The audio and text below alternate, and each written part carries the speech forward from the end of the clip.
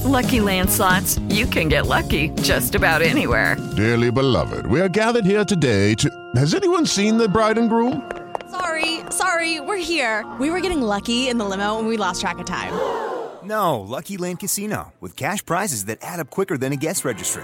In that case, I pronounce you lucky. Play for free at LuckyLandSlots.com. Daily bonuses are waiting. No purchase necessary. Void where prohibited by law. 18+. Terms and conditions apply. See website for details. With Lucky Land Slots, you can get lucky just about anywhere. This is your captain speaking. We've got clear runway and the weather's fine, but we're just going to circle up here a while and get lucky. No, nothing like that. It's just these cash prizes add up quick. So I suggest you sit back, keep your tray table upright, and start getting lucky.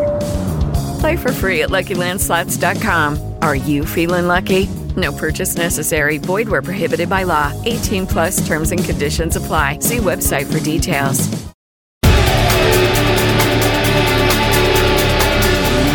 Ladies and gentlemen, welcome to Eat, Sleep, Suplex, Retweet.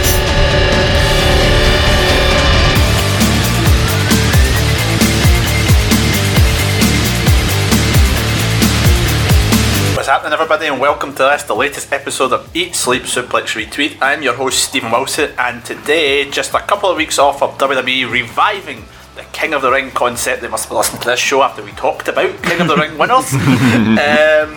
We are here today to talk about tournament wrestling in the current era. We're going to be talking about the history of tournaments in wrestling, what ones worked well, what ones didn't work well, ones that we see quite regularly that we enjoy, and how in the coming months and years companies and promotions can use tournament wrestling better. And we're going to have our booking hats on and try and think of our own couple of ideas.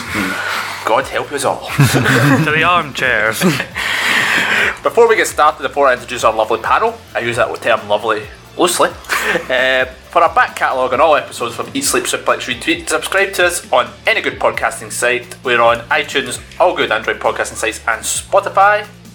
You can follow us on social media, Facebook, Twitter, Instagram, at Suplex Retweet, and we have a lovely website, suplexretweet.com, where you can find anything that we do, be it articles, podcasts, and interviews. Right, now in the week where Eat, Sleep, Suplex, Retweet put together the names for our first ever Secret Santa. We give you the greatest treat of all that money can't buy. Our panel this evening. First, this man really needs to get something for his Secret Santa that will seriously distress him, but the limit's only a tenner, so he's a bit screwed. It's David Hockney. You wouldn't believe the number of things you could get with a tenner, but hey ho, it's that's the fun of it. That's the fun of it. It's you don't know what to expect. You're silver lining, honestly. Yeah. I wondered where Dave went in Amsterdam. We promised we'd never speak of that again.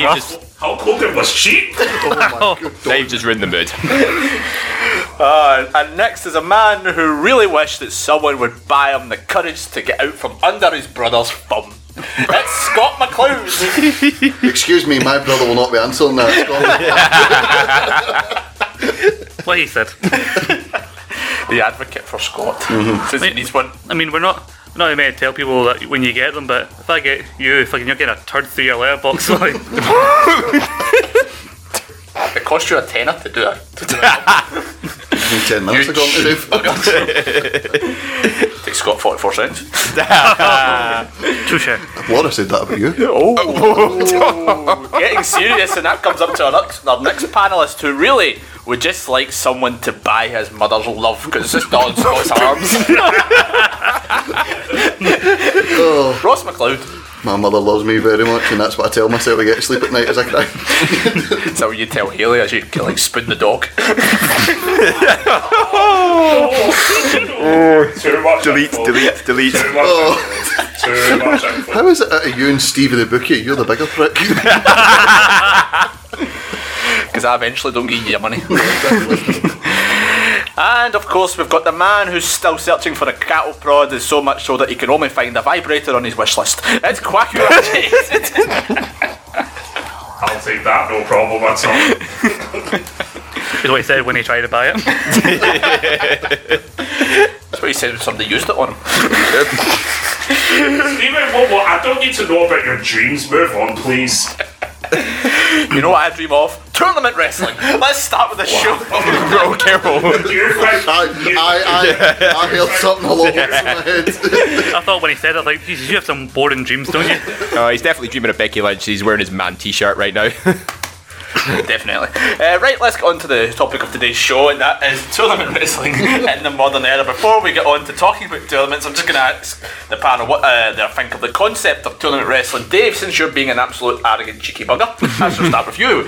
What's your thought on the concept of tournament wrestling? I love tournaments, simply because it has that, unlike, regular, one-on-one matches, particularly when it comes to wrestling, there's that greater sense of competition. There's an element of diversity and variety when it comes to a tournament concept, and there's also a heavy amount of unpredictability and excitement, and I just can't get enough of it.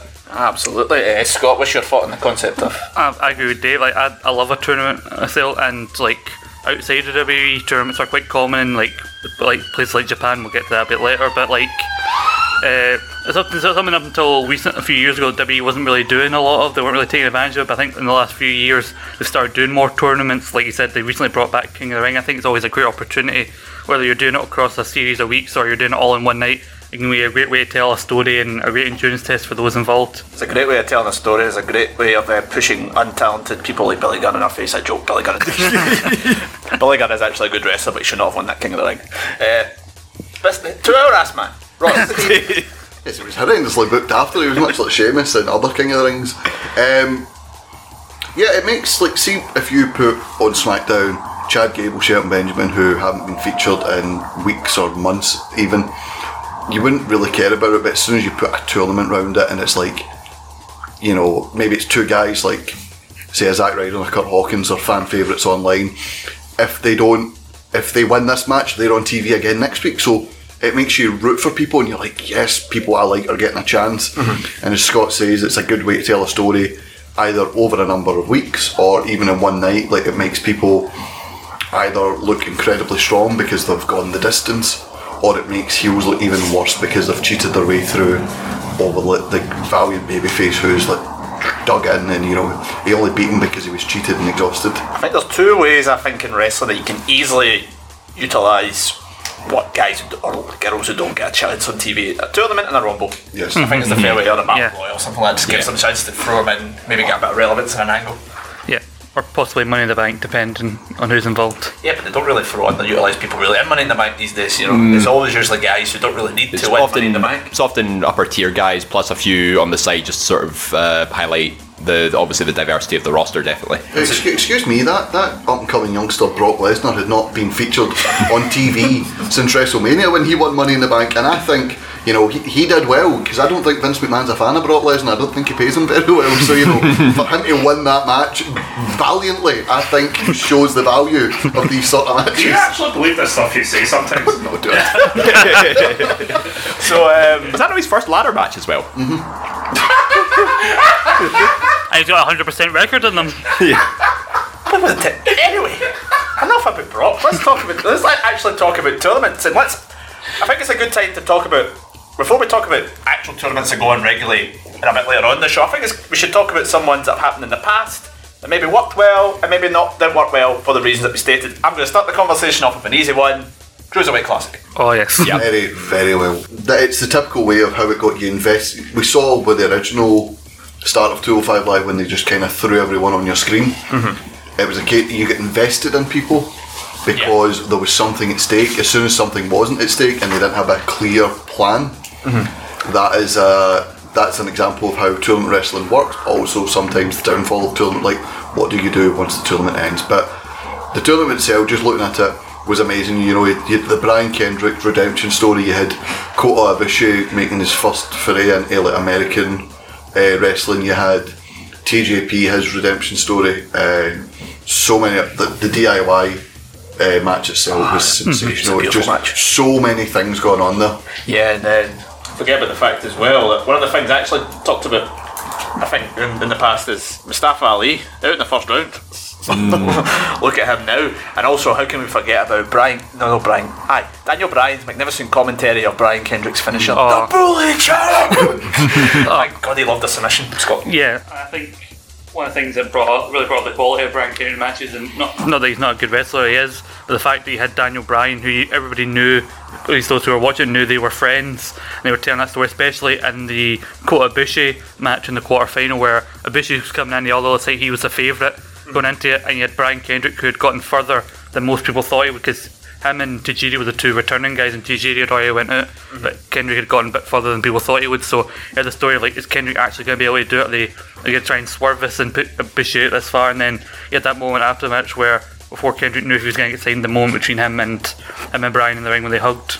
Yeah, I mean, you talked about moment, David. There was another moment in terms of something like that with Cedric Alexander in that tournament as well. That just shows how well they can utilise people on the feet in a tournament. Yeah, Cedric is, I think the fans sort of summed it up best after his match with, I think it was Kota Ibushi. Yeah. Like, please sign Cedric. I mean, if people are chanting that and then Triple H comes out from behind the stage to give you endorsement, I mean, you can't really sort of say anything else. Like, the fans love this guy, and the fact he's getting more opportunities nowadays, the fact that 205 Live's kind of quieting down a bit these days. He's sort of evolved over the years and stuff, because obviously the cruiserweight was sort of his division, but the fact that he's made that transition is remarkable. You get knocked out this tournament in the second round. Zack Sabre Jr. As well as, you talked about Cedric Alexander, the police signed Cedric and he says okay, and since then Cedric's wrestled at WrestleMania for the cruiserweight title and won. He's, as much as we might not like the Saudi shows, they're massively packed. That must be such a feeling for an entertainer. He wrestled in front of 80,000 in Sydney, even though he lost the match. That was in the space of less than 7 months. He wrestled in front of 70,000 plus people 3 times, and that's not bad for somebody that went out in the second round. I know, it's incredible. See, when you look back at the names that are in that tournament, it's actually, the amount of them are actually still signed by some sort of company. You've got Arya Daivari in there, you've got Singh Brothers, Fabian Aichner as well. His match with Jack Gallagher is a sleeper match in that tournament. Yeah.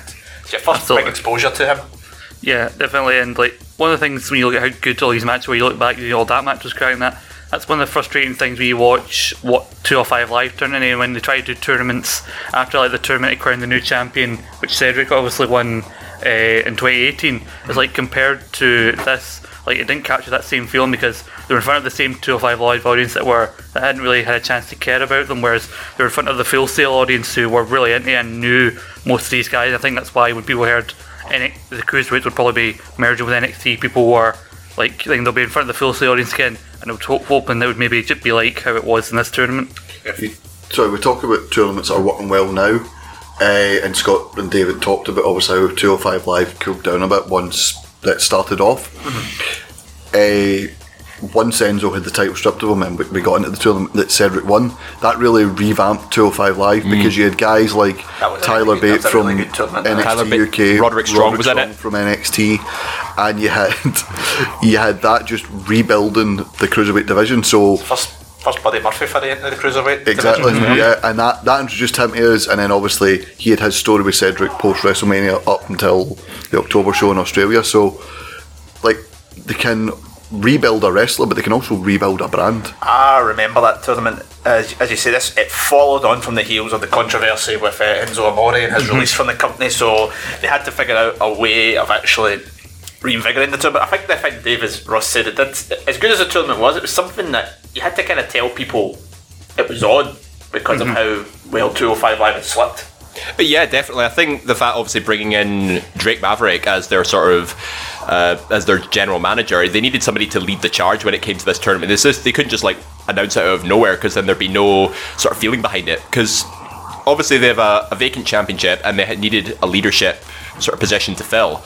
So having that person being Drake Maverick leading the charge with a new tournament, say this is 205 Live pressing the reset button and we're gonna absolutely make it electric on the build towards WrestleMania. I think that was the sort of driving force behind what made the tournament so great. Your man did a lot better in this tournament. Yeah, Roddy did pretty well, yeah. Not talking about that, I'm talking about Gulak. Well, semi-finalist, they get knocked out by Mustafa Ali, who was the MVP of that tournament despite not winning the actual title. I think, in all fairness though, I think Cedric was gunning for it for quite a while, so I had no complaints about him winning. But fair play to Mustafa, it made a star out of him. Now we've talked about that's 2 tournaments that have done well in a way. I'm going to flip it a wee bit and talk about a past tournament that did not do so well. One we've talked about on past shows in the many times. Scott, will go to you for this one for a particular reason. The Brawl for All tournament. I don't know what you're talking about. I thought it was a rising success. This was one that WWE tried to do a tournament, think outside the box. You know, some tournaments work, which we may talk about later on, that still go on, but this one just did not hit the right notes. Yeah, because like MMA wasn't what it is now with UFC, but I think it was still gaining some popularity in some areas, so WWE was trying to capitalise on that, because that whole thing was they were capitalising off what was popular at that time. So, and they came up with this idea, and it's one of the things where you could tell it wasn't going to be a good idea from the off, because like one of the things first they were saying like, oh, this is a real fight, so what you're saying, why should we care about everything else you're portraying on this show? And like you come there just to see like Austin in that, and you have to sit through 20 minutes of them sitting, changing the ring, putting them up boxing ropes for like a 2-minute fight, and then another 20 minutes them putting it down again. Like if you watch it back, they're actual, like, even in the first round there's a chance of we want wrestling. Yeah, it was something else. Ross, they kind of their plans kind of went out the window very early on in this tournament when the man who was apparently tipped to win it, and the reason they did the tournament, and Dr. Death Steve Williams got knocked out by Scott's alter ego Bart Gunn. Yeah, obviously he was a well-known hard man, like just a naturally talented fighter, and no one told him that. I believe Bart Gunn was either an amateur boxer or an amateur wrestler. He was one or the other. But he was someone who could also handle himself, and when they went out there and said, there's no script, go fight, nobody expected Bart Gunn to knock him on his backside. Very much the Tyson v Douglas of its WWE day. Or Stephen and Laura. Yes.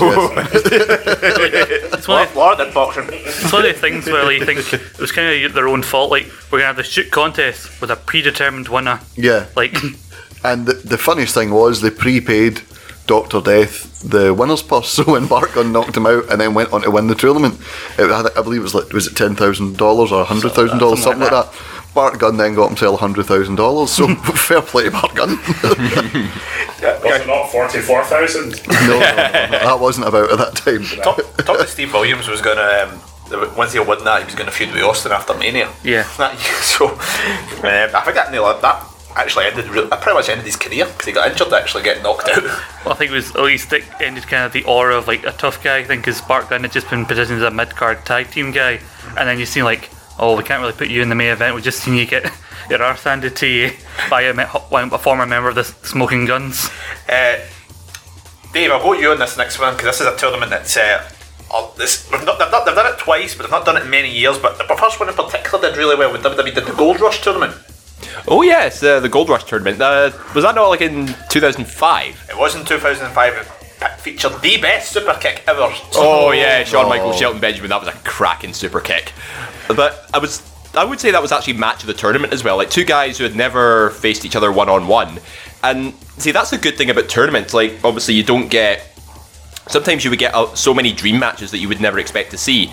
And the first time these two guys go at it, they deliver like, I think they go about 10-15 minutes, and the finish was just, it sort of told the whole story, because with Shelton Benjamin obviously breaking out as like a top singles guy, as Intercontinental Champion, going against a legend like Shawn Michaels, a finish like that is what people are going to most remember about that tournament. Yeah, and then they set him in motion for a fantastic run after that tournament where they put him with his mama. Well, not before losing to Carlito. Yeah, so many terrible things happened after that super kick to Shelton. It's like he kicked him into another reality and all this bad stuff just happened to him. Ross, I'm sure you've talked fondly about the Gold Rush tournament in the past. Yeah, I believe, was this no when Edge and Lita first aligned together in the final? Yes. Yes. Scott holding back the tears as Lita turned on Kane in the final. This was the start of really total, well, I can't say the word on air, but Edge at his absolute worst, his absolute heel best, if you will, because he'd stole another man's wife, even though he'd already done it in real life.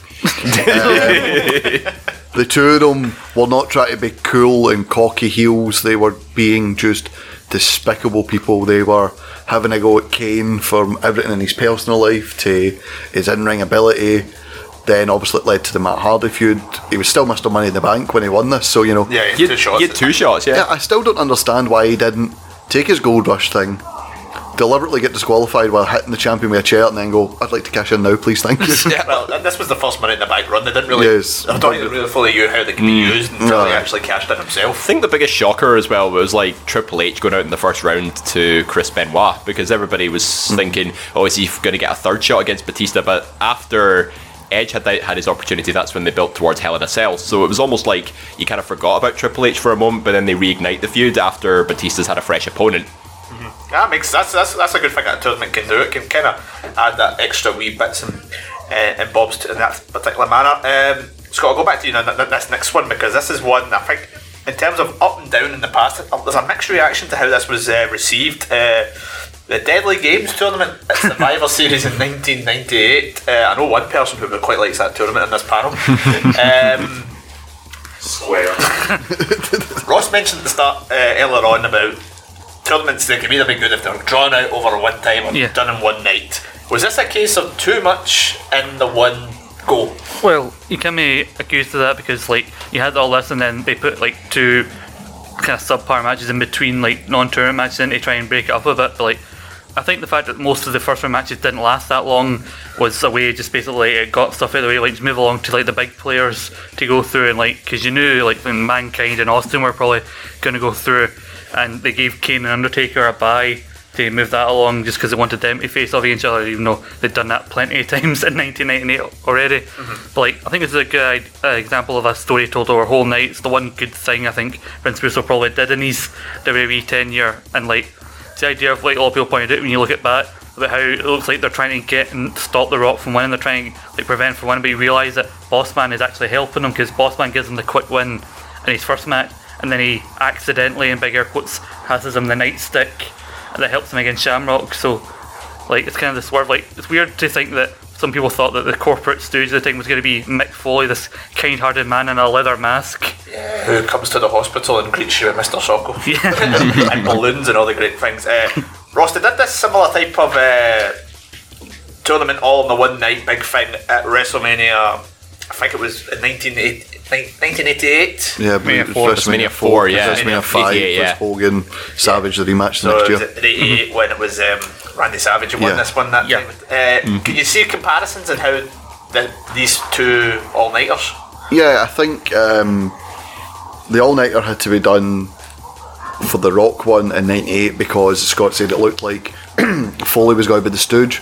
So you had to see all these things happening in one night. I think obviously these things would work better in the current era where people are more accustomed to watching 4 or 5 hour long shows, and you could maybe do 10 minutes a match. For WrestleMania 4 it had to be done because Mania 4 is WrestleMania, and wrestling as a whole was built around Hulk Hogan. That's just how it was in the 1980s, where the likes of Savage and Warrior playing undercard to him, and it had to be done in the one night to get as much exposure of Hulk Hogan as possible, but at the same time get Randy Savage's title, which would set up the seeds for the Mega Powers, then the Mega Powers breakup, the Miss Elizabeth drama, and then the main event the next year, I believe, in the same arena. 4 and 5 were at Trump Plaza. That's Dave, he'll tell you.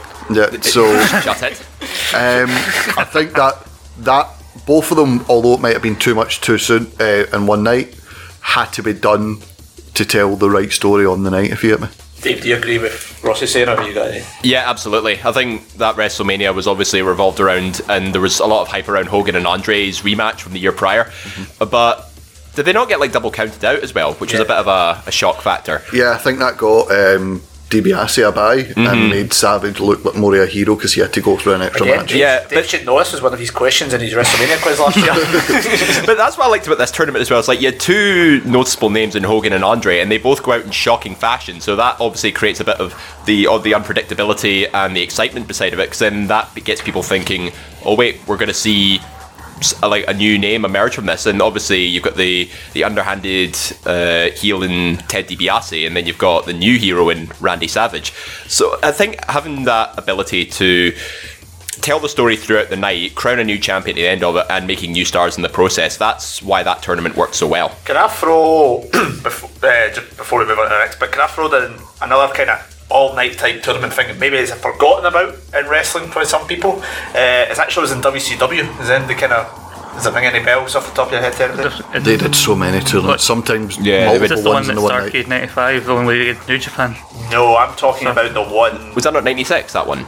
No, it was 95. They did it throughout a Starcade. It was one. I'm thinking of the tournament, the night of Spring Stampede in 2000. Oh, I think I know this one. Where they literally stripped the entire roster of their belts that were on the Nitro before. It was the Nitro that Russo and Bischoff maybe a reboot came together on air, and they decided to strip every title, and they had pretty much every title decided, and some were tournament matches were on the night, well, others, there was a couple of ones for the World Heavyweight title that was decided on Nitro a few days before, and that entire pay-per-view was mostly tournaments to decide every single champion, plus Terry Funk versus Norman Smiley. The commentators in WCW are horrendous, by the way, and people have a go at... Dare you speak bad of Tony Schiavone of AEW? Because he really put butts in the seats, didn't he? Now we know whose side you're on. But yeah, just a horrendous commentary team, and you could tell they weren't interested. They didn't tell you what tournament matches were which.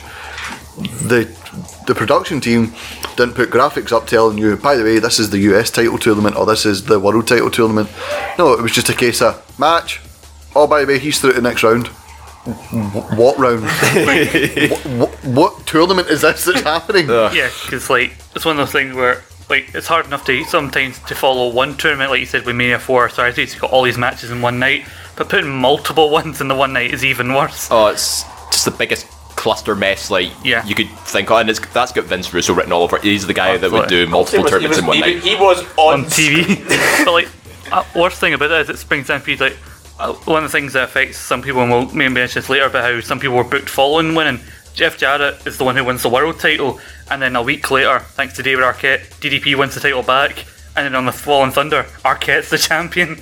Yes, that was. We talked about in our Demise of WCW show how the cluster of bookings at that point in time was there was chaotic things. There was Russo attacking Flair in the tag team tournament.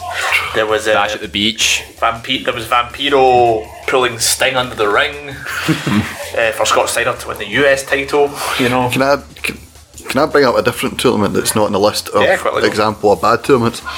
The Wrestling Classic. It's the original WWE tournament. Yes. So Junkyard Dog is the face, Randy Savage is the heel.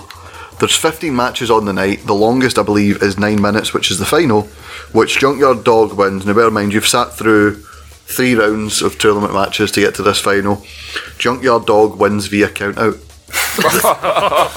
And the worst thing about it was Tito Santana and Paul Orndorff in the quarterfinal who fought to a double count out, which gave the face Junkyard Dog a bye, and the heel Randy Savage had to go through Dynamite Kid to then go straight into the final, because they did Hogan Roddy Piper before the semis, and then it was the one semi-final and then the final. So the heel Randy Savage goes through 2 matches, one after another. The face Junkyard Dog gets a bye, and then he wins by count out. This was with peak Hogan era.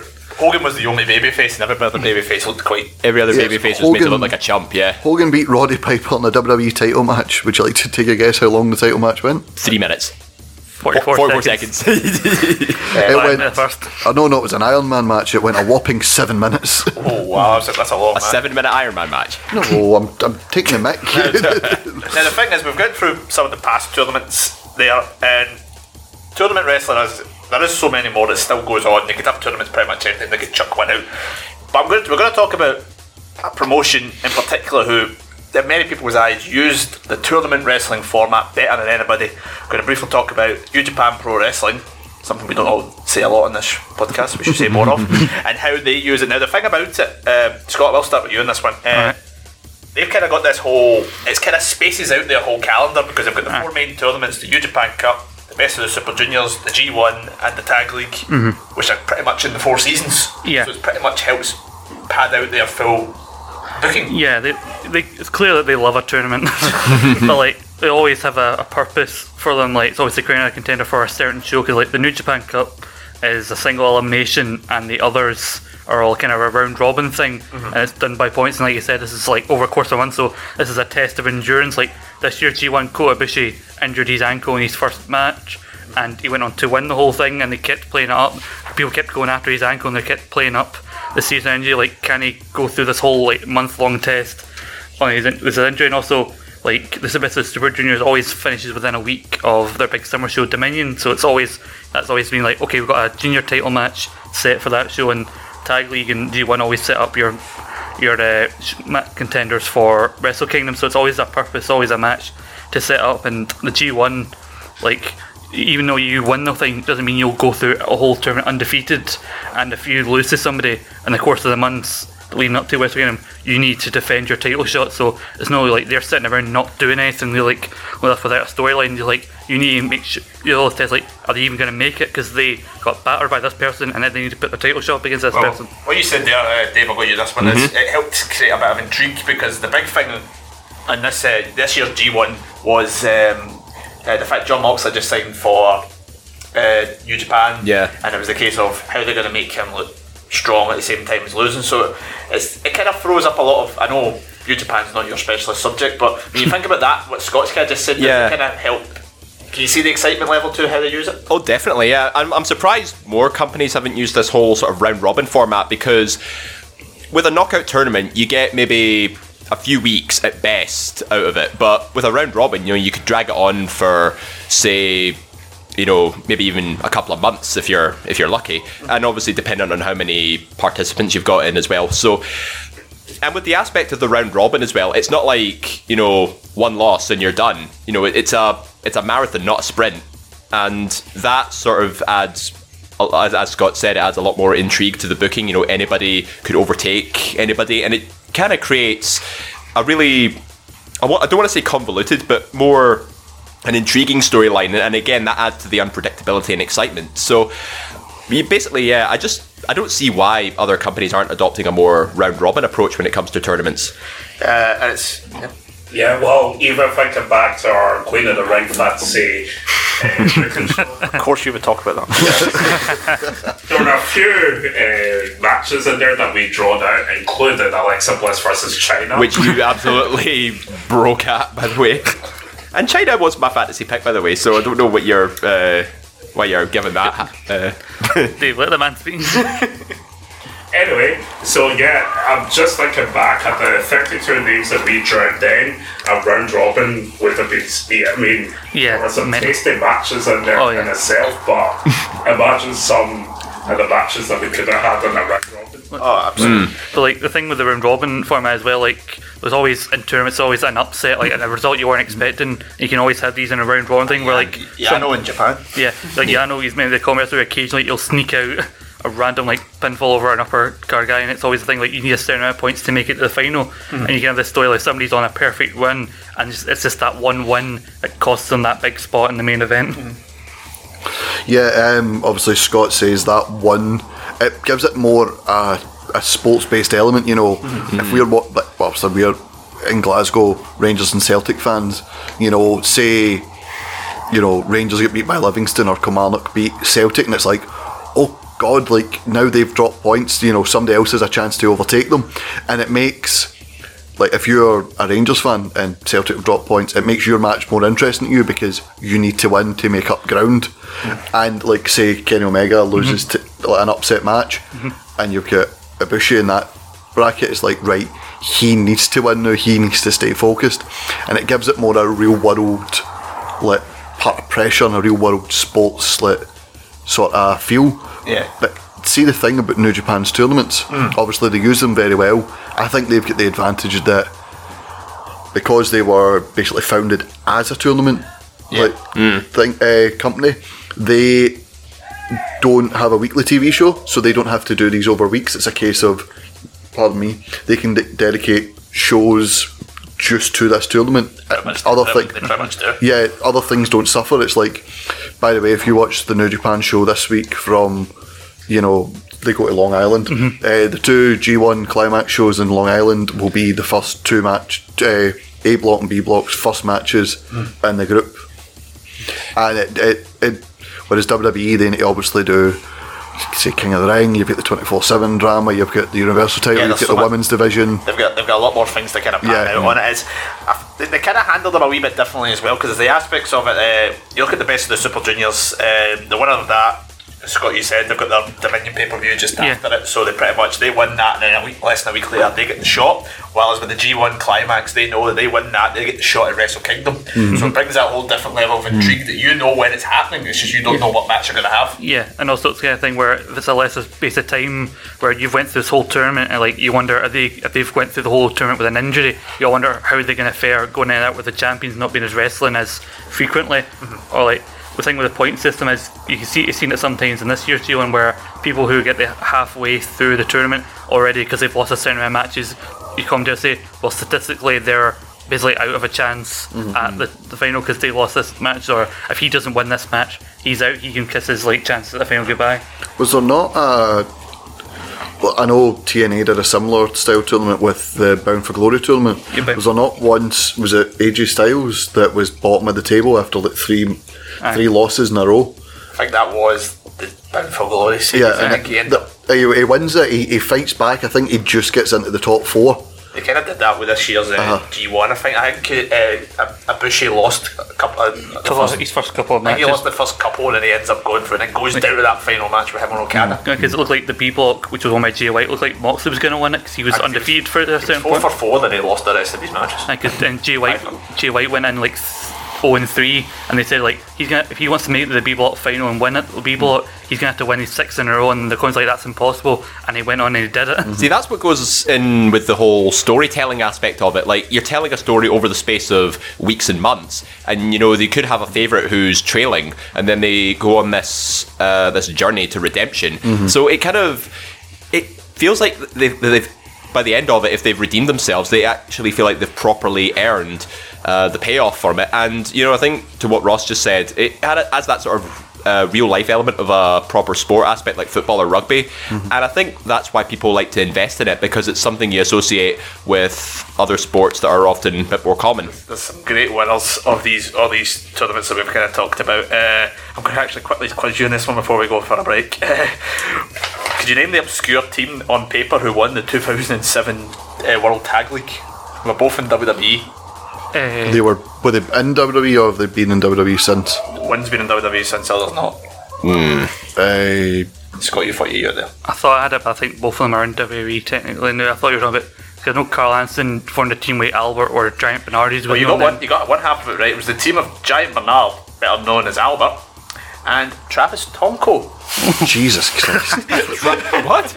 New Japan was struggling then. Let's give them that. Giant Bernard Albert also actually won the 2006 G1 Super Cup. His reward for winning that one was a IWGP Heavyweight Championship shot against Brock Lesnar. Lucky him. Some of the names as well have won the Best of the Super Juniors tournament. It's great that it helps kind of establish them. I mean, the first winner of it was Jushin Thunder Liger. We've had wins such as Tiger Mask. We've got Ferdo Devitt, better known as Finn Balor. Ricochet. Kushida's a 2-time winner, as is Will Ospreay. So some good ones on that one. And in the G1 Climax, we've got a 3-time winner, the Japanese John Cena, as he's known, Tanahashi. Tetsuya Naito, Kota Ibushi, Okada, of course, Shinsuke Nakamura, Kenny Omega. And Kenny Omega are just some of the names. Hiroki Goto as well seems to spring up in that tournament every year as well. So there's some big names in that one. See, obviously something Dave said about the redemption storyline. I think as well, see these round robin tournaments, what they have over like the King of the Ring or a Deadly Games. See if you build somebody up strong and they win, like, they go from 32 to 1 and then say win a title or they win the tournament, it's obvious they're going to hold the title for a wee bit, or they're going to go on and win the title because they've invested so much time in them. Whereas someone like an Ibushi this year or AJ Styles in 2013, they lost the first couple, so they weren't overbooked. They had to fight, scratch and claw. AJ Styles just made it into the top 4, so that means, one, there's people that are technically more deserving them that are going to come after him if he wins it, and two, there's no guarantee he wins it because this is a redemption story, but he might fall just short. And like there's always a purpose for where the winner's going to go. There's always a date specific where the winner's going to fight the champion, whoever it is, like if it's a heavyweight champion or the junior champion. But like this year, the New Japan Cup, they rearranged it slightly. That made it a bigger tournament, gave more people an opportunity. And so they arranged it so that the winner would face the champion at Madison Square Garden, and I think that was a good idea because it gave him a bigger platform. Imagine it was Okada that won it, and it was a bit a part of his comeback to get the title. To face Jay White, yeah, absolutely. As I said, it just shows how well tournament wrestling can be done if a lot of people, promotions went with the New Japan approach. Now, we're going to take a short break, but when we come back, we're going to be talking about tournaments that we see regularly and still go on pretty much annually in wrestling today. We're also going to look at how companies that don't use it as much can use it better, and our panel are going to come up with some ideas of some concepts of their own.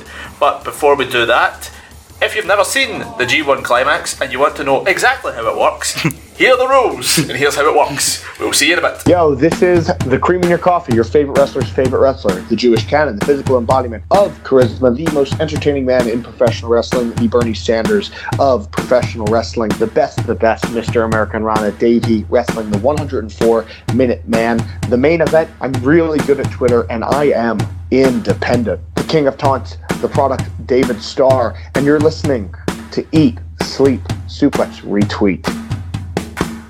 New Japan Pro Wrestling's G1, or Grade 1 Climax, is a tournament held by NJPW every year, and although it had taken place as a single elimination tournament where a competitor is eliminated from the tournament upon defeat, the G1 Climax is usually and currently held as a round-robin tournament, with winners from 2 blocks wrestling in the final to decide the winner of that year's tournament.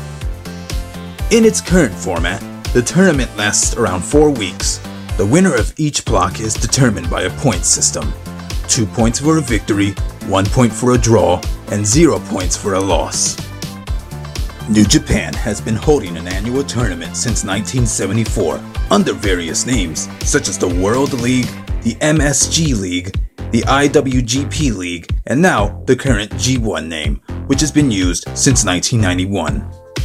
Although the winner of the first ever IWGP League was awarded a championship title, the tournament now grants the winner a chance to challenge for the IWGP Championship at NJPW's biggest show, Wrestle Kingdom.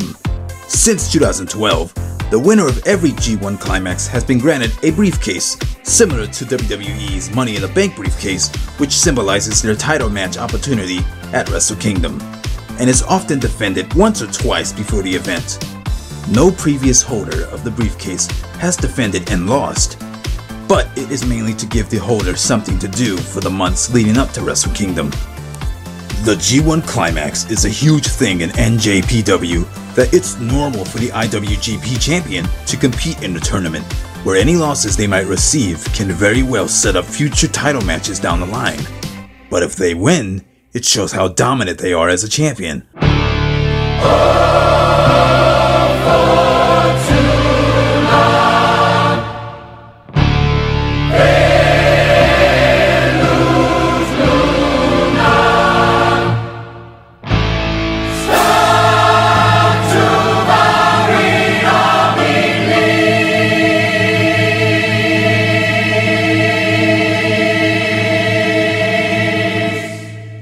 This is Alexander Darwin McAllen, and for some God-known reason, you're listening to Eat, Sleep, Suplex, Retweet. Do yourself a favour, if it's not an episode Ross McLeod or Strack are on, turn off your phone. Do yourself a bigger favour, if it's an episode with that Glasgow Uni accent guy, delete your Spotify subscription, burn every piece of electronic equipment you've got that could possibly let you hear that moron's voice. And enjoy, I guess. Ladies and gentlemen, welcome to Eat, Sleep, Suplex, Retweet. Welcome back to Eat, Sleep, Suplex, Retweet. I'm Stephen Wilson. I'm joined by Scott, Ross, Dave and Kwaku, and we are talking about tournament wrestling in the modern era. Before we get back to the show, I'd first like to thank David Starr, who won this year's Super Strong Style 16 tournament, and Alexander Darwin McAllen. Yes! Whoa. I'm not going to have you say his name like that. It is the Clyde River Killer. The reigning Source Wrestling Champion, Alexander Darwin McAllen! You put some respect on that name. He's one of the gallant few. He's got you well trained. Who won the inaugural Source Wrestling Championship tournament last summer, and we would also like you to draw attention to our recent interview that came out this Monday with NXT UK and the Progress Unified World Champion. Terrible. Not him, intro. It's Eddie Dennis, of course, the Pride of Wales, so you can listen to that interview with myself when he talked about his big win at Ali Pali and his run in NXT UK and when he thinks he might be back. See, this is why Quacker gets bringing in some biggins and you don't. This is why I get paid for writing journalism articles and you don't. Nino. That's plenty. Meow. You're awfully judgmental for a ginger, aren't you? Nino. Ross and Dave, did any of you bring popcorn? I've got Haribo here, Too late for a cutback, Stevie. Moving swiftly on. You want some ointment for that burn? Shut Dave. Right, let's go on to back to tournaments. My God. I need to talk again. Tournaments we see today. Mum's boy, I'm going to start with you. What? Pot kettle. Excuse me, my mum no longer likes my ass. Was it Laura? Scott, what tournaments do you like? What's the sending? It's just the sending the door roast now. What tournaments are...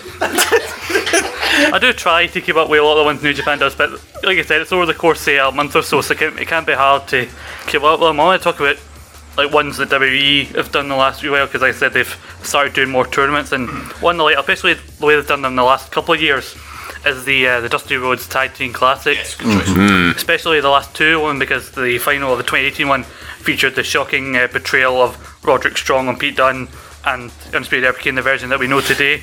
And then we had the surprise and like team of Aleister Black and Ricochet getting together, having been a better team than we thought they would, and we had the intrigue of the DIY reunion in that tournament as well. Like Trevor and Tommy. God. That tournament's always had the seeds of betrayal in it. Yeah. Always. But the latter winners were great because it stopped us having the Forgotten Sons. Remember them? No. That tournament. No, the Dusty Rhodes tournament was really good. I mean, it was interesting how they did the first one, because the first one was kind of just a lot of teams that were just thrown together, and established teams who, some of them hadn't really hit their top peak yet, like so the Revival and American Alpha. Yeah. So it adds a wee bit to the NXT tag division having that one, just to make it, and obviously it honours the late great Dusty Rhodes. Yeah, that's why I specifically mentioned the 18 and 19 one, because the first one was only a few months after he died, so they were kind of thrown together. I think even 2016 they were still trying to figure out what it was. They try to sell action figures by having that shark cage thing in the final with Paul Ellering. So I think by the time they got into 2018, TM61, yeah, the Authors of Pain won that. They were amazing in that. Oh yeah, AOP were fantastic.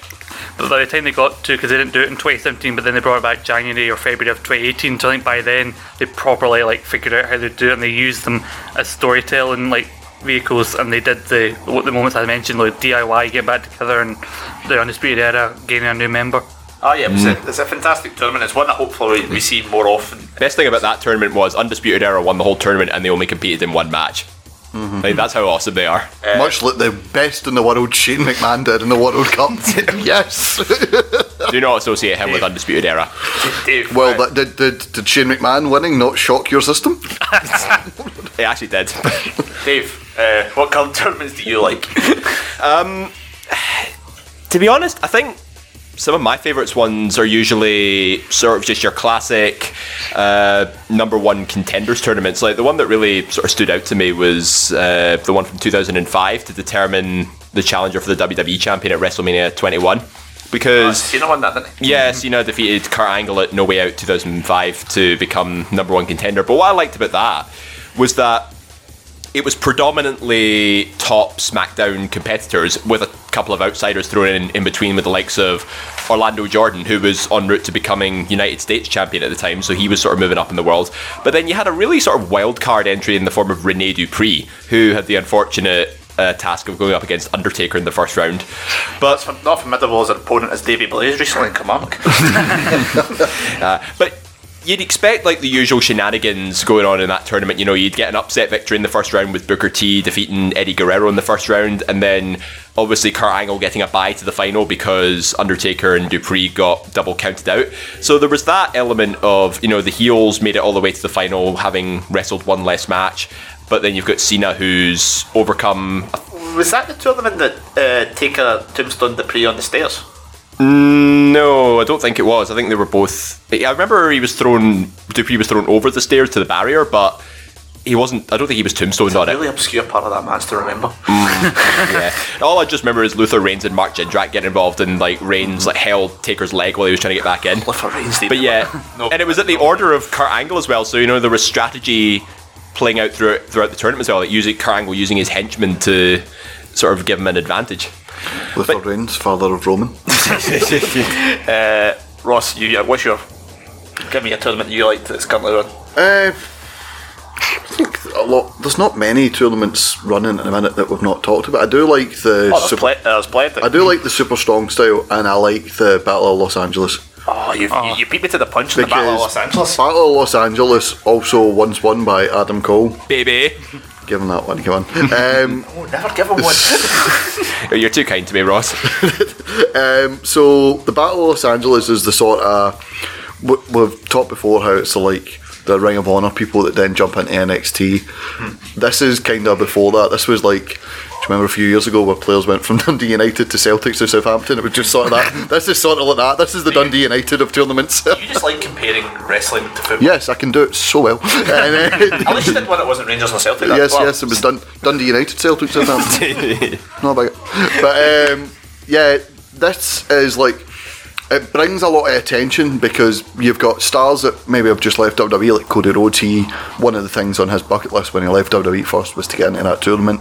You've got people from like New Japan who will compete in matches. Young Bucks are always in matches at the Battle of Los Angeles. I believe, is Kenny Omega not one of the founders, or he's involved in it? He's involved in some of them. Yes. Like, in the last few years when he went there, he was always usually there. He used to have a big special like 6-man tag, like night 1 or 2, and he's usually there with the Bucks against like some combination. So the likes of like the Bucks rising stars and the ex-WWE stars and Kenny Omega basically just appearing from to the outside of New Japan nowhere in 2015 to just megastar. He won the tournament before he was really prominent in Japan in 2009. Them coming in brings more eyes to it, and then you get people like Lucky Kid and Bandito who were relatively unknown last year, and this year they're in the tournament. It brings eyes to new people, and it's just like really hardcore wrestling fans in such a small arena, so it's like such an amazing atmosphere. It's like the old arena looks so much better. The people hanging through the rafters and like the floor's shaking, you see the camera shaking. They're literally by the apron. Yes. It's like not really a guard there at the ring. It's like literally as close as they can. And obviously Super Dragon is always at PWG. So yeah, that sort of tournament, it's launched so many stars. I believe Kevin Owens not won one. The stars that won this tournament. Kevin Owens did not win the tournament. Davey Richards, Kenny Omega, Joey Ryan, El Generico, better known as Sami Zayn, Adam Cole, baby. You got one. Kyle O'Reilly, another undisputed winner. Ricochet, who's won it twice. Zack Sabre Jr., Marty Scurll, Jeff Cobb, and the current winner Bandito, who was not an unknown last year. He was in the final. Relatively unknown to the mains. He won it last. He came out of nowhere. There you go. To the mainstream audience like myself, he came out of nowhere. I think that tournament's so well known because of how, you know, that kind of atmosphere you get with it, especially at the older arena. I mean, I've not seen as much clips of the new place they're at, but it is a fantastic tournament. And the scene, you mentioned another one which I really do like. This is the Super Strong Style 16, done by Progress. It's a very simple tournament, but they just kind of utilise. I think they utilise the import kind of local guy combination really well, and it always feels like that whoever's winning that tournament just feels like a big deal. I think always, especially in the case of this year's winner, who I mentioned, David Starr, who literally came out and scolded Walter in a promo after the tournament. The likes of Progress, as you say, it does it so well. Recently, with a relationship with WWE, I believe Jack Gallagher 2 years ago was in it. I think so. Cassius Owens was in it last year. Was there MD? Tyler Bate, I believe. The first tournament I remember it's a stack. You're gonna like the run WWE guys. Then we had Noam Dar, Alistair Black, Walter when he was it Big Boy Walter or something? He was called Big Daddy Walter or something like that. Big Daddy Walter or something like that. Roderick Strong was in that tournament as well. What else did he won that? Kyle O'Reilly, that was who was in it for WWE this year. Yes. Yeah, I knew it was one of the Undisputed Era, and when you said Roderick Strong, like, no, it was Kyle O'Reilly. So the past 3 years they've gotten a WWE guy in, so obviously that brings WWE eyes to the product. It's been going for a couple of years, a good couple of years, hasn't it? I think 2015 was the first one. So there you go. Ospreay won it. It was won by Zack Sabre Jr. last year. Travis Banks won the year before. 2016, I believe, was Tommy End. I believe they brought Cassius Ohno in when he was back on his second indie run as Chris Hero. He went in and he went all the way to the semis before being beaten by Tommy End. So basically, it was a way he comes in, he has an impact, and then the import puts over the guy who eventually will win the tournament. But yeah, as you said, such a simple thing. The WWE guy gets eyes in.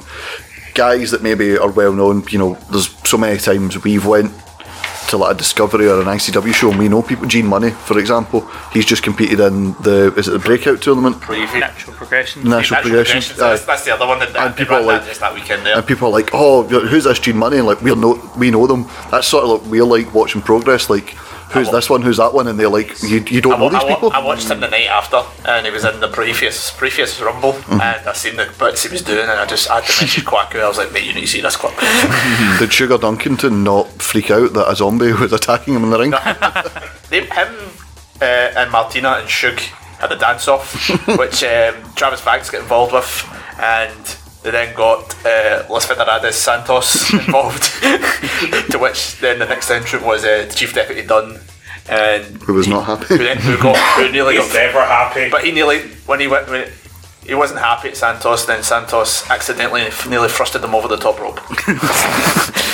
Saying that, Gene Money stock is rising. Oh yeah. I had a gander at the Babyface app to see who is the most followed. Gene Money is clicked. Gene Money at the National Progression Series tournament, there was so many people with t-shirts going, we bought our ticket to see Gene Money. Which just shows that one. But that's what a tournament can do. He got knocked out in the first round, and he did a great job of actually putting himself over.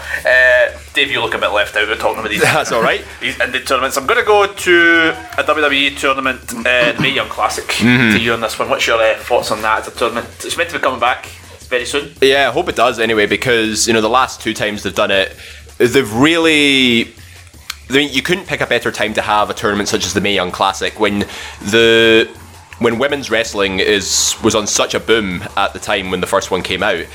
It sort of did the same job as the Cruiserweight Classic as well, except instead of focusing on just like cruiserweights, this was solely for female wrestlers, and at a time, they were always treated like as an afterthought, or nobody really sort of or WWE in particular didn't really invest enough time into it. They were just sort of seen as eye candy and reality TV stars. But this sort of really, for me, definitely put women's wrestling on the map, and to have that, like for the second one as well, to feature it on Evolution, first ever all women's pay-per-view. Spot on call. Yeah, I mean, you couldn't have picked a better time to have the final match, because that just sort of, you had the network specials to see the tournament as a whole, but putting the final on Evolution, there was no other place you could have done it. Ross, I had a thought. There's a tournament I've got on my list here that I'm surprised it wasn't on your first two that came up. It was the King of Trios tournament at Shikara. Yes. I was going to say King of Hodders. It's basically the same style. It's the same style, to be honest. That's where they get it from. Yeah, like Chikara, when we interviewed Mike Quackenbush, he talked about how he liked a lot of tag team wrestling, and that's why the tag titles were the first titles he brought up. And the King of Trios was just expanding on that, like, it's a teamwork, making it like his words were making it feel like more of a real sport. You rooted for a team, not an individual, and it's such a fun tournament because you get a lot of legends. There's been DX have appeared in it a couple of times. There've been like the ECW originals have been in it. I believe it was Tommy Dreamer, RVD, and someone else. I can't remember, but I do know the Blue World Order got back against Stevie Richards, Blue Mini, and Nova. Yeah, Blue World Order on that. Bloody Blue World Order. Why do you not like the Blue World Order? There was one. Was it not this year? It was Scott Steiner, Peter Williams, and Jordan Gracie. So it was. That wasn't in the trios tournament. They've not had the trios tournament yet this year. Was it not? I think they are match. But it looks like they will be in the next trios tournament. But it is such a fun tournament for simple fact. You have Chikara's own guys because they have their own training school. You have a lot of who's from the indie tournaments, and you have, I believe, the first final had CM Punk, Colt Cabana, and was it Ace Steel was the other one? I believe so. I believe they were against Mike Quackenbush and I believe the other two founders of Chikara. Yeah, Jigsaw and Shane Storm. Jigsaw and Shane Storm. He does mention that in the interview. Yes, I was trying to remember all of it because we talked about it so much. British Strong Style won it in 2017 as well. Yeah, so there's so many teams that pop up in it. It's such a fun tournament, and it's not a tournament that's taken, although it's not taken too seriously, because Chikara is just about having fun at wrestling. But it is a tournament that, even though it's not taken seriously by the promoters and the people in the arena, that a lot of people want to go to, and it's gained such a massive fanfare. Quack, are you any tournaments that you like that can't get done in wrestling? Yes, I'm going to bring it closer to home, or go native on this one. Local hero. One of them is Discovery's Hotter Than Hell. Interesting. Not the one I was expecting you to come out. You thought he was going to say King of Horrors as well, wouldn't he? I thought he was going to say the Source one, but oh no, yeah, but you're bringing up regular. I'm gonna have a 10-minute portion on Source. Don't have 10 minutes. 9 minutes of that is going to be talking about Alexander Darwin McCallum, and 1 minute is going to be on KOE winning the Source tag team title.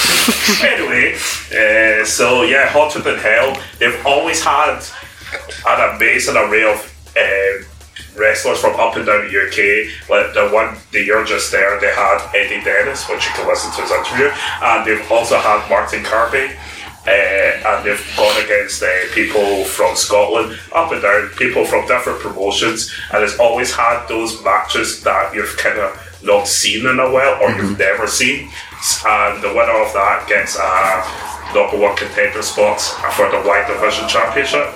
So it's a great tournament, and it's spread out over different shows so that it's not like so intense on the one show, which is quite cool, but you can still follow the story. Andy Wild won this year, didn't he? He did. The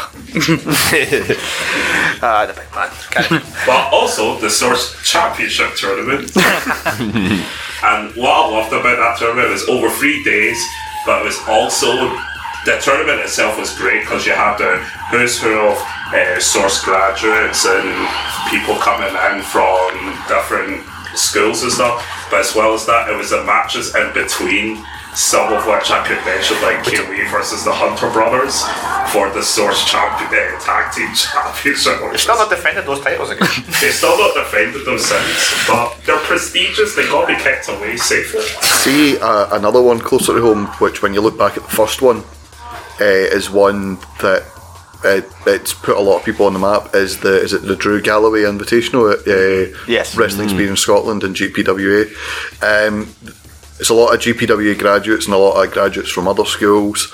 It gives a lot of people that chance to perform multiple times in front of the Asylum. Always gets a packed house. You know, it's standing room only. And it gives them their chance to sort of break out. I believe the first one had like Zack Krieger in it. He's now Aaron Echo won the first one. Yeah, Aaron Echo is a regular in ICW. One half of KOE was in that tournament, I'm sure. Kai Williams King. Yeah, so you've got KOE that are setting Source alight, still the tag champs. I mean, people talk about Alexander Darwin's McCallum's magnificent run. Only Quacko is given airtime. Who else talks about to the magnificent? We all do, Stephen, and you'll do well to remember that, good sir. Quacko's the only one giving airtime to KOE. They're not getting the right respect they deserve here. Absolutely. But you had Krieger. He's now one of PBW's best ever, I believe. to come at that school. He's currently, is it Pro Wrestling Innovation? Pro Wrestling Innovation, who are coming to View Park. There you go. They're doing... My local! He's running his own promotion. Aaron Echo won it. He's defeated the likes of Jeff Cobb, who we talked about earlier, won the tournament. He's defeated him at ICW. He had matches against the likes of Kenny Williams at Fear and Loathing. We mentioned KOE, so many others. I'd like to actually see the bracket again to see how many people were in the original one. See, we've talked about the ones close to home. There's one tournament I'm going to touch on briefly because I'm not really familiar with the history, but it's got quite a great lineage of winners. It's the Ring of Honor Survival of the Fittest tournament, which they do every year. It's got an absolute stellar lineup of winners, including Daniel Bryan, Roderick Strong, Cassius Ohno, Chris Hero, Tyler Black, who's he? Seth Rollins. Eddie Edwards, Michael Elgin, Jay Lethal, some guy who's a champion in NXT. Was that Adam Cole? Bye bye. Bobby Fish, Punishment Martinez, who's Damian Priest on NXT, and Marty Scurll. So there's some good ones in there as well. Marty Scurll's popping up winning all the tournaments. He loves a tournament win. There's one tournament that WWE have run quite a lot in the last year or so that they're apparently going to be running a lot more regularly. It's the World Collide tournament. Yes. Oh yeah. Dave, not getting you in a while. What's your thoughts on the World Collide tournament? Again, it's like with all these network special tournaments and stuff, it's a case of, you're bringing the best talent from, well, in this case, just all across different points of WWE, because you've got NXT, 205 Live, NXT UK, and just putting all these guys together it's a plethora of worldwide talent, and having, I think this one was like the Battle Royal tournament, then goes into the knockout. That Battle Royal tournament format. And deciding the tournament brackets via the Battle Royal, I think that was actually pretty damn clever, the way that they've sort of did that together. But no, and because it doesn't really sort of put dream matches set in stone. It kind of sets up matches in a way that adds a little bit of extra unpredictability to it. And again, like I said before, that's the makings of a good tournament, because you could get dream matches, by sheer chance if you're lucky. Yeah, as well, it does do the fans a good service as well, because say they're tuning in to watch, say it's somebody that only watches monthly, they can only watch like the takeovers and the pay-per-views on the network, and they want to see the likes of Tyler Bate and Velveteen Dream and Adam Cole take part in the... Stop saying Adam Cole! Well, he was one of the people in it. I didn't say anything! But you're still putting your hands up and doing it. It's so annoying, and stop it! I love that he doesn't stop. I do love that he next time you do it, next time you put your hands up, you're getting a Haribo thrown at you. 44. But troops, I'm talking here. But it does the fans a service and the wrestlers a service, because these ones are too good to be left off the monthly TV, and where it likes NXT UK running takeovers in the UK, not at the big 4 weekends, and where NXT takeover only having 5 matches, it gets these guys on TV and it keeps them doing something. There's another type of tournament that ran recently, Scott, I know you loved, was the NXT Breakout tournament, which was similar. Yeah, I really enjoyed that. The final though underwhelmed me, because partly because they were building up, they implied it was going to be a takeover, and then they put it on the NXT before it, and then I thought it was kind of weird that they had Jordan Miles winning it, when I really thought Cameron Grimes being the heel of the two, more like brutal of the two. Is the one getting the TV time as well. He got a 7-second squash match win on the first episode on USA, so I thought he could have kind of done with it, just because they had Jordan Miles, he got his tail shot 3 weeks later. He lost, and now he's not been on TV since. Shayna Baszler was. Look at her. Yeah, he's got a point there. And that's the thing about Jordan Miles as well, I think, because I think they wanted a face heel NXT title match out of that, and because obviously with Cameron Grimes being a heel, it just wouldn't have made sense. But having seen Cameron Grimes, sort of more the breakout star now, he's got the gimmick with the top hat and everything, I think he actually looks really cool. Trevor Lee, Cameron Grimes is a great character, does a really good job. But he's got a new hat. I just point out his hat and that's it. Of course, we can't talk about this segment without talking about the Revive King of the Ring that we just did there. Overall thoughts on the King of the Ring revival we've had just there? I liked it. Yeah, really good. I have said in the past that I'm a fan of it being an endurance thing, like quarterfinals, semis, finals in the one night, and just going the distance. But with the fact that we now have, starting Friday, it's going to be 3 hours Raw, 3 hours SmackDown. You've got 9 hours. I think it's SmackDown still. Is SmackDown not going to 3 on Fox? No, it's 2 hours, and then they're moving 205 Live over to Fridays as well as the third hour. Still 5 hours of TV. It's a lot of time to fill. I think doing two quarterfinals on Raw and SmackDown over 2 weeks, and then the semi-finals, and then the finals on the Raw after the pay-per-view, so it didn't get lost in the shuffle, which is maybe why they put NXT's breakout on the TV.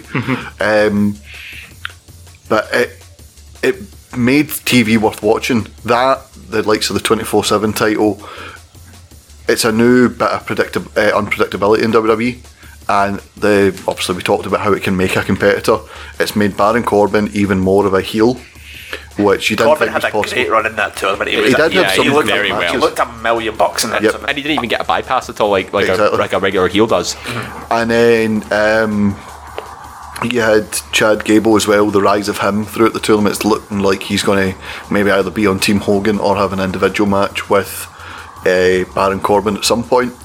And it was such a fun thing to do. And I didn't think that they would date properly over the weeks, but when you look back at the past 2 times I've done it, 2015 it was a case of, oh, by the way, we brought it back, it's on Raw tonight, and then it's on before SmackDown tomorrow. It's like, really? And then the time before it was, oh, by the way, next week's King of the Ring qualifiers, and then the week after's King of the Ring.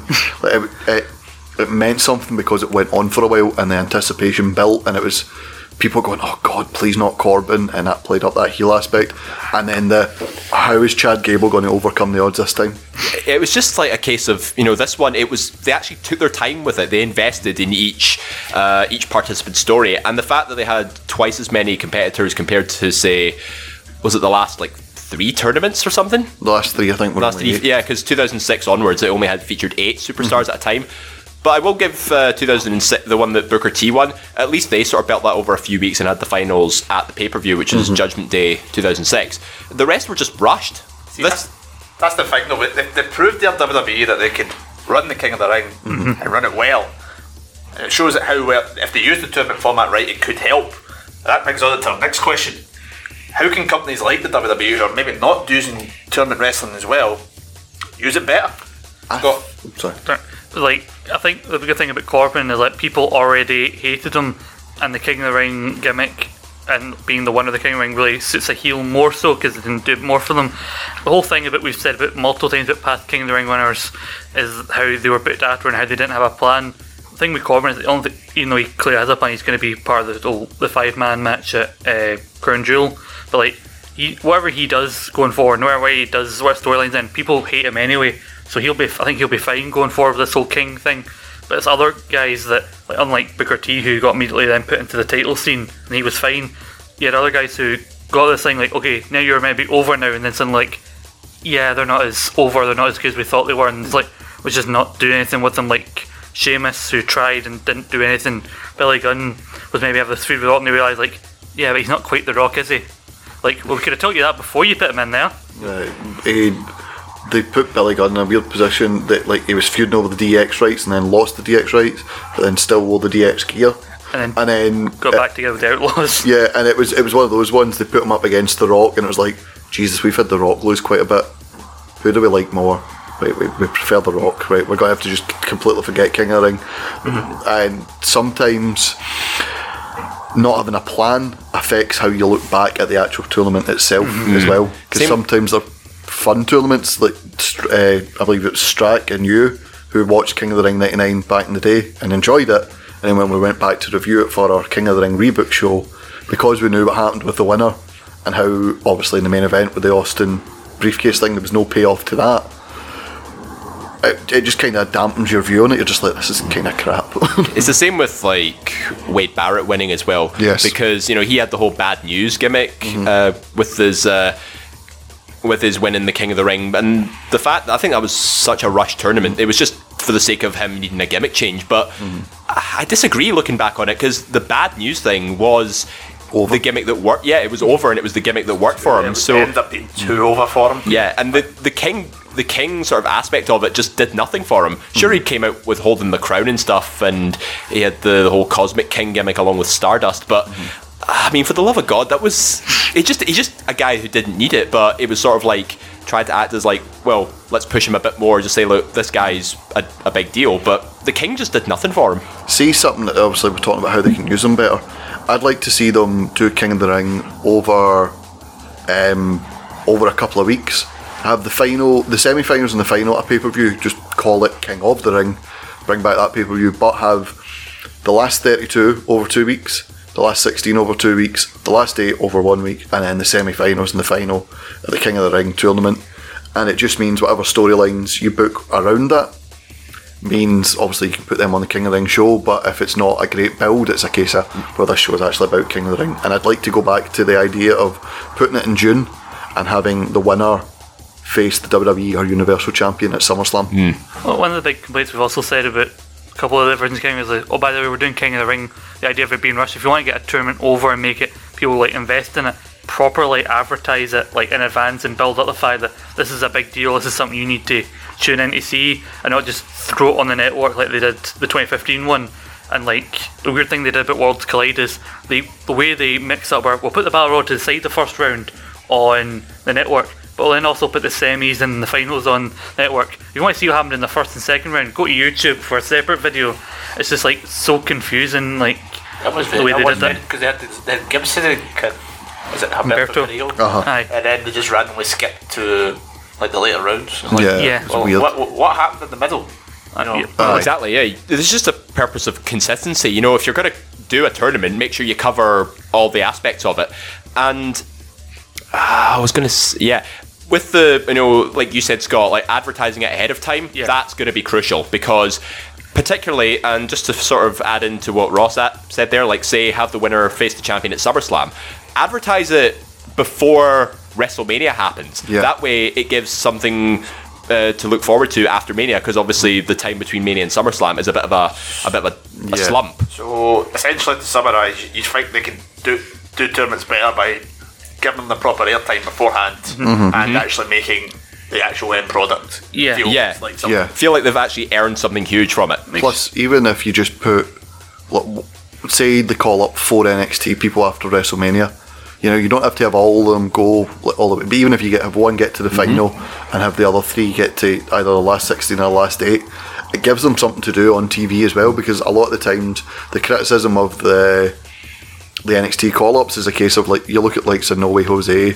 or Apollo Crews when he first came out, you're like, they'll be in the Battle Royal before WrestleMania next year. And then sometimes it's like Ricochet or Neville, they're protected, but at the same time they're not booked on too much. One other thing, actually, now I've just thought about it, one thing you could add to, say, if you have the King of the Ring after WrestleMania, make the winner of the Andre the Battle Royal get an automatic entry into the tournament. Everybody else has to qualify. So that way it gives the Andre the Giant Battle Royal a bit of meaning to it as well. Like, hey, you just won a trophy, but you're also now in the King of the Ring tournament. Yeah, and then word it very convolutedly, like, for the chance for a bye in the King of the Ring tournament. You just say a place in the King of the Ring tournament, not necessarily a bye. You're not getting my point. It was an AEW reference. Oh, right, okay. But like, one of the basic thing we're saying is, if you're going to have a tournament and you pick someone to win the tournament, have a plan for that, and don't like be like, people like you feel you're saying like, I remember when so and so randomly won that tournament and did nothing. Like, otherwise, like, if you don't have a plan for the tournament, or people who win it don't get anything out of it, it basically shows, like, the last few times they brought back King of the Ring, it's basically you're just showcasing that you're out of ideas. So let's have a tournament for the sake of a tournament. For me, a Battle Royal, the best way of making a Battle Royal memorable is by making it a proper gimmick one. Everyone on it should be proper gimmicks. Andre the Giant Battle Royal 34, what was the thing you remember? Matt Hardy, Ty Dillinger, 10, delete, thank you very much. You must love the gimmick Battle Royal from WrestleMania 17. Oh yes. Which lasted like 2 minutes. The entrances lasted forever, it was great. Oh, let me guess, you didn't like it because there weren't enough punches and there wasn't enough kicks. No, it's just like one person throwing out, another person throwing out. It was like, enough of the gimmick Battle Royal now. It's time to get creative heads on, guys, and we're going to come up get some ideas for untried tournament concepts that we've not seen. Can I go first? You get our Russo heads on here. You go first, Michael. Yes, we talked about how WrestleMania is a bit of a slump. The festive period on WWE is a bit of a slump. We sometimes get Christmas specials where Alberto Del Rio runs over Santa Claus. And 2 weeks after turning face. Yes, and John Cena fights for the rights of Christmas, which I don't think is what the Beastie Boys. Hornswoggle gets his voice back. I don't think which he never lost. The Beastie Boys, when they the fucking joke's ruined now, you dick. Sorry, I do apologise. So you've got John Cena fighting for Christmas. They're a bit of a slump, so I think we should do, I was about to say the ESSR, the WWE Champions League. There are 10... With the theme tune? Yes. There are 10 on the main roster main champions. You have the two SmackDown tags, the 2 Raws, Universal, WWE, Intercontinental, United States, 24/7, and the Cruiserweight champion. And basically, much like the A block and B block, 2 groups, five wrestlers, and it's a case of each week, over 5 weeks, each wrestler faces each other once. And then on the first Raw of the new year, because we don't really need a December pay-per-view, after the Survivor Series, just start it then. So you've got the 5 weeks leading up to the new year, and then on the first Raw of whatever year it is, say 2020 next year if they did it this year, you have the Champions League final, and it would be the winner of A and B. So you'd have a Raw and a SmackDown group. Say maybe put the 24/7 champ in the Raw one and the Cruiserweight in the SmackDown one, because they're on the same nights. And if it's someone, say, like a Cruiserweight champion, say, who's the champion? Like Gulak? Yeah. If Gulak managed to upset Seth Rollins, he now has the opportunity. Would you like to face the champion you beat in the final? Sounds very good. The only thing I have on that, how would you decide the 24/7 champion that gets entered? You would. Whoever was the Champions League, so whoever was the champion when the Champions League started, much like Elias and Carmella have had the rule suspended, the rule is suspended until after it. And whoever comes bottom of each group goes into the WWE Europa League, where they compete with all the other mid-carders. Whoever comes bottom, I think you could maybe shake things up.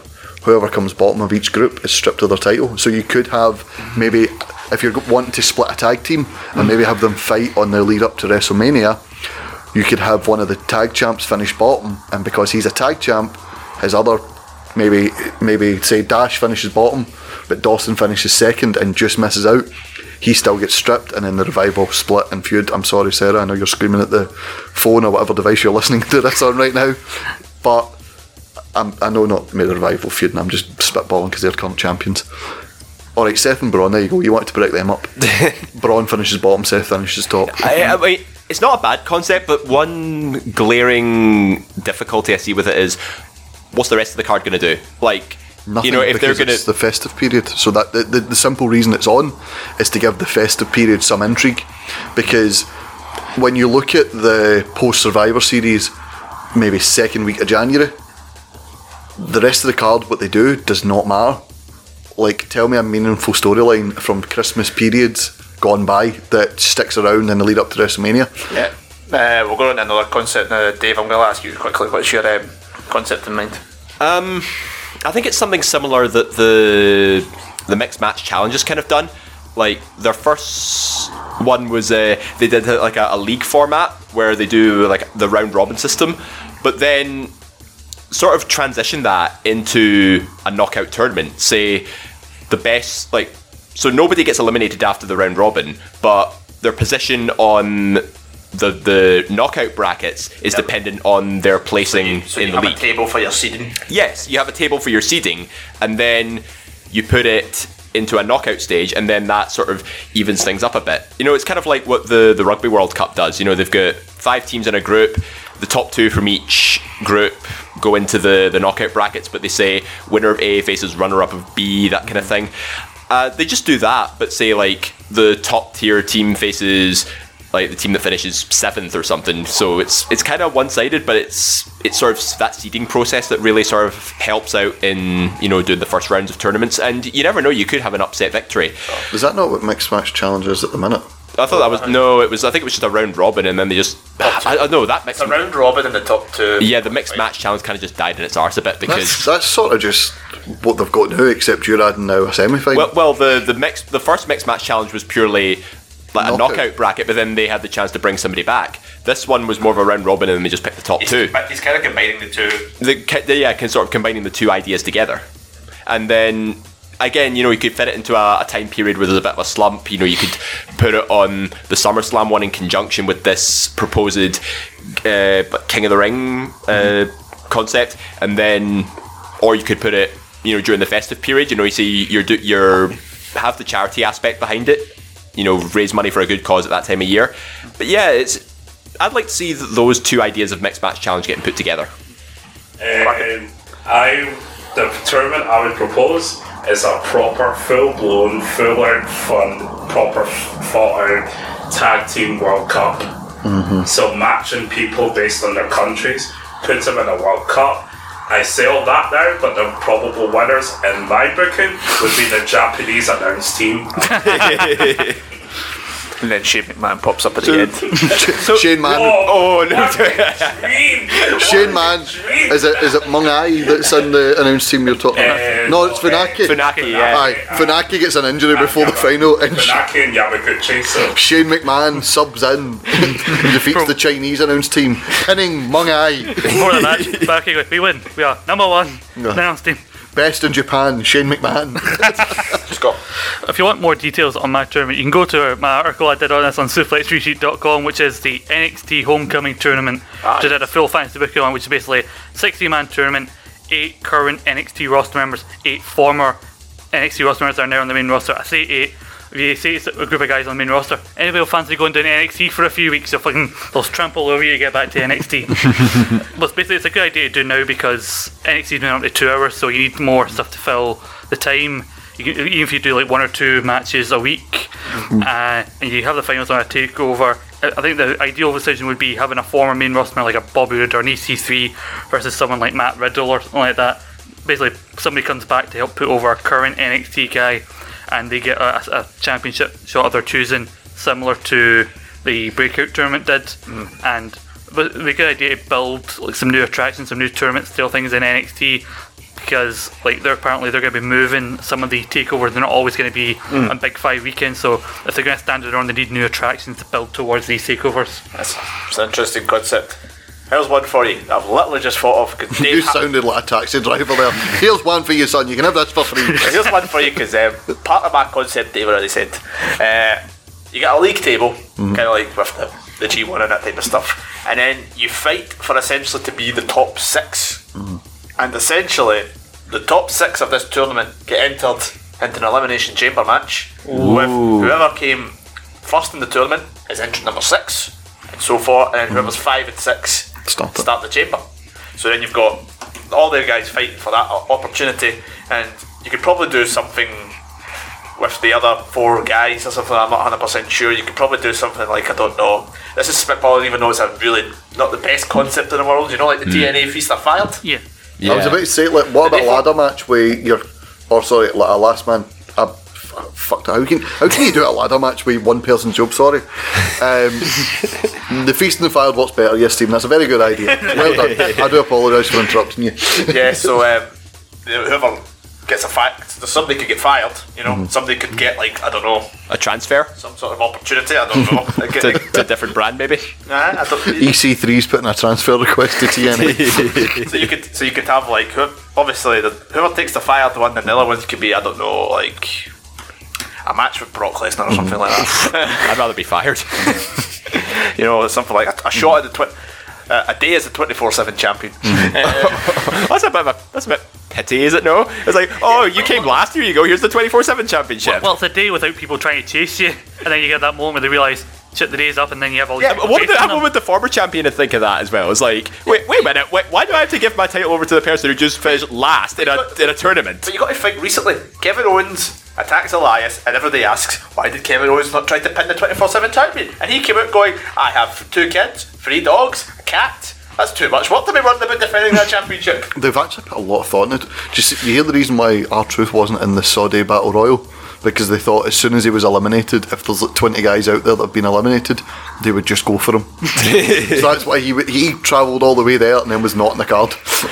But yeah, that's my fault.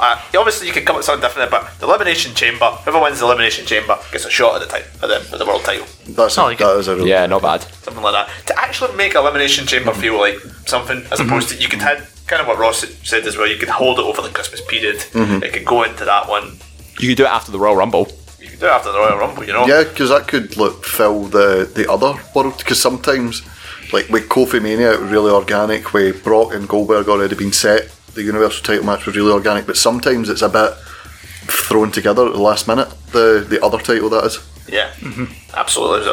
That's my idea. There's some good concept. I mean, imagine we could combine all the concepts together for the one calendar year. The breakout tournament wins, and they get an opportunity to go into the Champions League.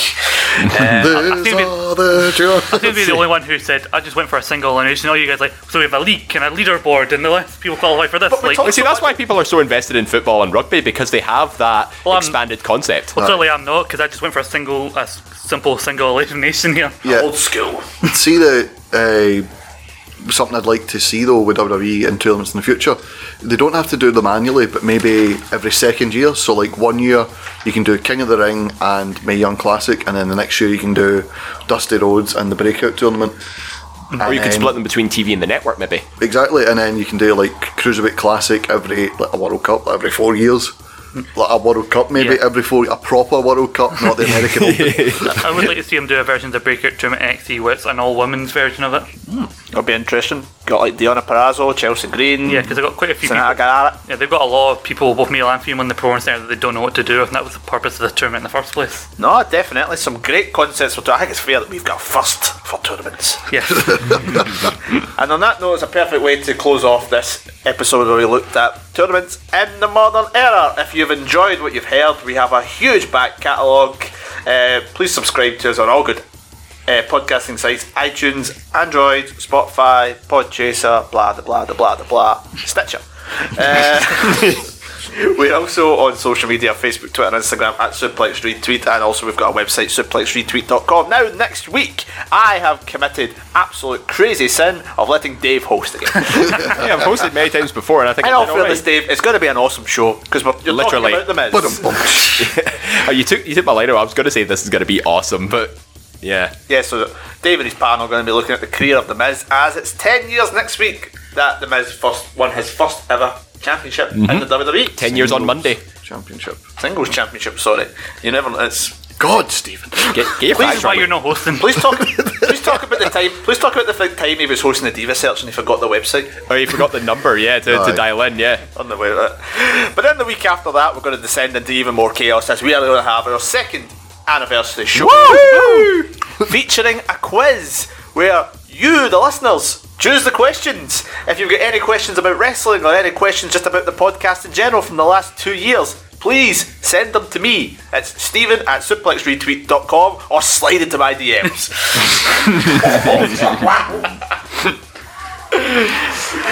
Please, if you get any questions for the quiz, please send them in. This could be your chance to get one over on any of our panelists.